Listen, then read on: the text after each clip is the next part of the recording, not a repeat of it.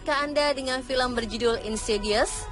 Film ini mengisahkan tentang kemampuan seseorang untuk berkelana di alam lain. Tokoh dalam film ini mampu bertemu dan berkomunikasi dengan makhluk lain dengan meninggalkan raganya. Kemampuan ini dikenal dengan nama astral projection atau out of body experience. Astral projection atau bisa juga disebut dengan meraga sukma adalah suatu keadaan di mana jiwa seseorang melakukan perjalanan sendiri ke tempat lain terpisah dari tubuh. Saat astral projection terjadi, jiwa yang berkelana akan melakukannya dengan sadar, bahkan dapat melihat raga kita yang terbaring. Kemampuan ini memang bisa dipelajari, namun ada juga yang memiliki bakat alami untuk melakukan astral projection. Philo Sebastian adalah salah satu orang indigo yang mengaku bisa berkelana di dunia lain. Bagaimanakah pengalaman Philo saat secara tak sadar berkelana di dimensi lain? Bagaimanakah Philo menghadapi suka dan duka menjadi anak indigo? Hai Philo, Philo bisa ceritain apa saja kemampuan indigo yang kamu miliki saat ini? Saat ini out of body experience atau astral projection. Kalau dulu pas lagi kecil apa saja? Dulu itu sering banget yang kayak tiba-tiba sakit, mual nggak jelas. Memang saat itu masih nggak percaya. Jadi masih mikir mungkin memang kondisi tubuh yang lemah gitu kan. Tapi memang dulu kayak suka dengar suara aneh-aneh. Terus kalau tidur ngeliat yang aneh-aneh. Cuma masih mikir bahwa itu mimpi buruk karena keluarga nggak percaya. Bisa ceritain lagi lebih lanjut nggak pada saat kamu ngelihat yang aneh-aneh itu apa yang kamu lihat? Wujud yang nggak bagus, suara, terus ya mereka yang udah nggak hidup gitu masih ada yang kayak berkeliaran terus minta tolong. Nah itu cukup tekanan sih. Kemudian bisa hilangnya itu langsung fokus lebih banyak di astral projection ini, itu pas kapan? Pas kelas 1 SMA. Apa yang terjadi pada saat itu?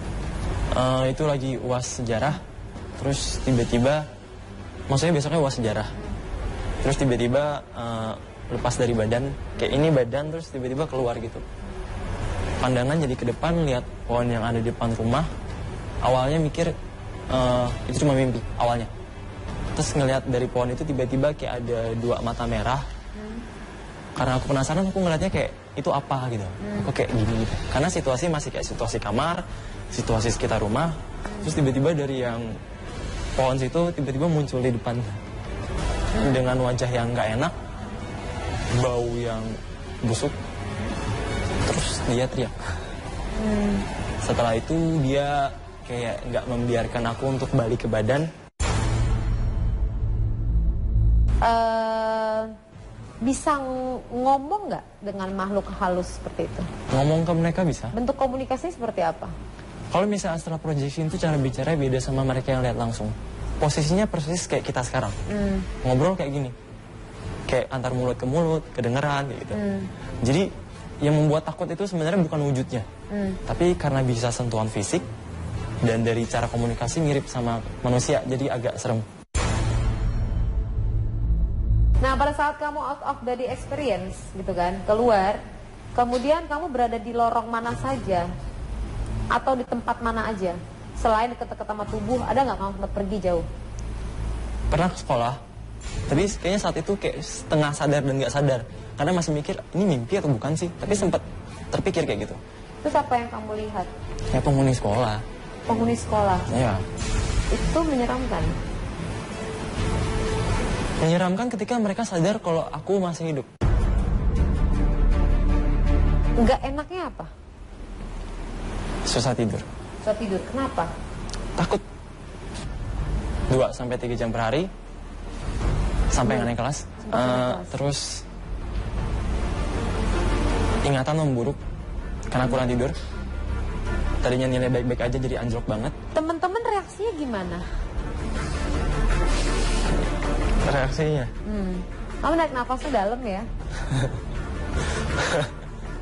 Ada yang deket langsung menjauh. Karena dia dilahirkan di keluarga yang fanatik. Bapaknya dokter, mamanya dokter, mungkin dia nggak percaya kali gitu. Karena bagi mereka, mungkin ini cuma mimpi. Karena sempat cerita, sempat curhat. Berharap kayak, ya meskipun dia nggak ngerti, minimal tekanan berkurang gitu kan. Ternyata dia malah melihat itu sebagai hal yang aneh. Oke, pernah dibully nggak karena masalah indigo ini? Iya, ada yang bilang kayak Vilo agak gila deh. Ada juga bilang gitu di sekolah. Terus guru banyak yang nuduh aneh-aneh. Jadi ketika orang bilang SMA masa yang terindah, buat aku enggak sih. Itu masa paling buruk sih.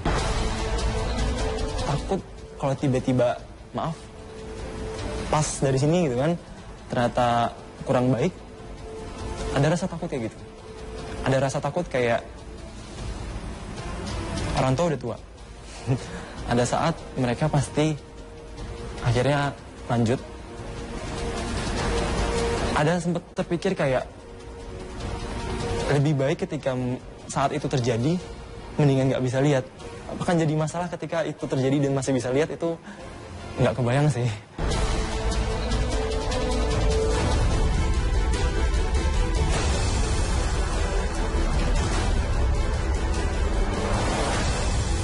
Kita sudah mewawancara Vilo dengan kemampuan spesial indigonya. Penasarankah Anda ingin mengetahui bagaimana pikirannya pada saat emosinya keluar tersebut? Di sebelah saya ada Vilo juga. Kita akan mengulas ekspresi wajah Vilo. Beberapa hal yang kita temukan di sini yang kita akan analisa. Ada beberapa hal menarik. Pertama, pada saat saya bertanya, enak gak dengan memiliki kemampuan spesial khusus indigo? Jawabannya, pada saat dia memberikan jawaban, di menit awal, ia mundurkan tubuhnya. Ia mundur, artinya tidak nyaman. Tapi kalau ia maju, tidak nyaman dengan pertanyaan tersebut. Kemudian dari ekspresi di sini kalau kita lihat, saya melihat ada kemarahan yang dimunculkan, walaupun sedikit. Tapi ada ekspresi kemarahan. Kita lihat dari alisnya, kemudian dari mulutnya, yang ditarik rapat, seperti itu. Jadi kalau mulut orang seperti ini, itu menunjukkan bahwa ia marah. Bisa dijelaskan, marahnya kenapa ya? Nggak terima sama sekali. Kayak bertanya-tanya, kenapa aku gitu? Kenapa aku? Kenapa nggak yang lain? Kenapa nggak saudara atau siapapun itu? Kenapa aku? Sempat mikir kayak gitu. Next, kita akan lihat slide berikutnya. Nah, kalau kita lihat dari ekspresi yang selanjutnya nih, Vilo, ini tergambar sekali pada saat pertanyaan saya adalah apa yang nggak enaknya, diantaranya adalah susah tidur. Nah, pada saat susah tidur, ekspresi wajahnya masih dengan kemarahan, perhatikan alisnya. Jadi kalau orang marah tuh anger, ya seperti ini. Kemudian mulutnya juga nandakan kalau orang punya kemarahan. Kembali lagi seperti ini. Kemudian berikutnya kita lihat slide selanjutnya. Berikut ini adalah ekspresi wajah pada saat kamu mengatakan ketakutan berkaitan dengan perasaan kamu kalau misalnya kamu masih bisa melihat, kemampuan bisa melihat ke depan, dan itu berlaku terhadap orang tua. Dan saya melihat ini ada ketakutan, satu. Kedua, tidak berani melihat kenyataan yang ada kalau itu terjadi. Kamu di sini pada saat tadi mengatakan, kalau bisa saya tidak memiliki kemampuan untuk bisa melihat ke depan kalau itu berlaku untuk orang tua. Apa benar seperti itu? Ya. Oke, demikian dari gambaran daripada microekspresi dari Vilo dengan yang memiliki kemampuan khusus indigo tersebut. Nah, tanda-tanda dari indigo itu sendiri sih seperti apa sih? Biasanya orang-orang indigo itu pertama dia memiliki pola pikir yang beda daripada orang pada umumnya. Ia memiliki kecerdasan juga di atas rata-rata pada manusia pada umumnya. Jadi karena kemampuan untuk menangkap dan menalar, maka ia cepat dalam berpikir. Tapi sayangnya, dalam hal emosi, biasanya indigo ini punya persoalan tersendiri. Kenapa emosinya? Karena tidak tahu bagaimana menceritakan perasaan yang dirasakan. Secara fisik, karena ia memiliki kemampuan tajam melihat segala sesuatu, biasa tatapan matanya jauh lebih tajam daripada manusia normal pada umumnya. Kemudian kemampuan kuping, telinga untuk mendengar juga akan lebih tajam, sehingga dia kerap kali konsentrasi seperti ini dan ada ciri khas atau tanda khusus di telinga.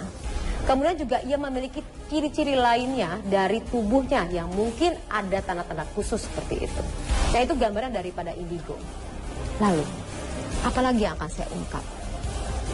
Saksikan on the spot reveal berikutnya.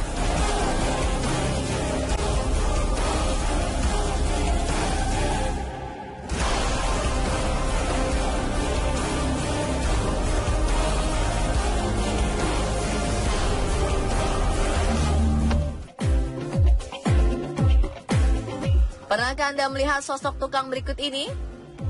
Jamu. Jamu, jamu.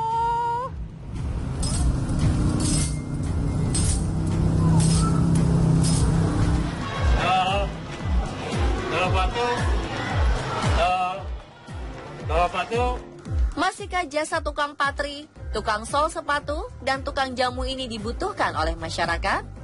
Dapat ditemukan di mana mereka saat ini, terutama di kota-kota besar. Simak informasinya sesaat lagi, tetap di On The Spot.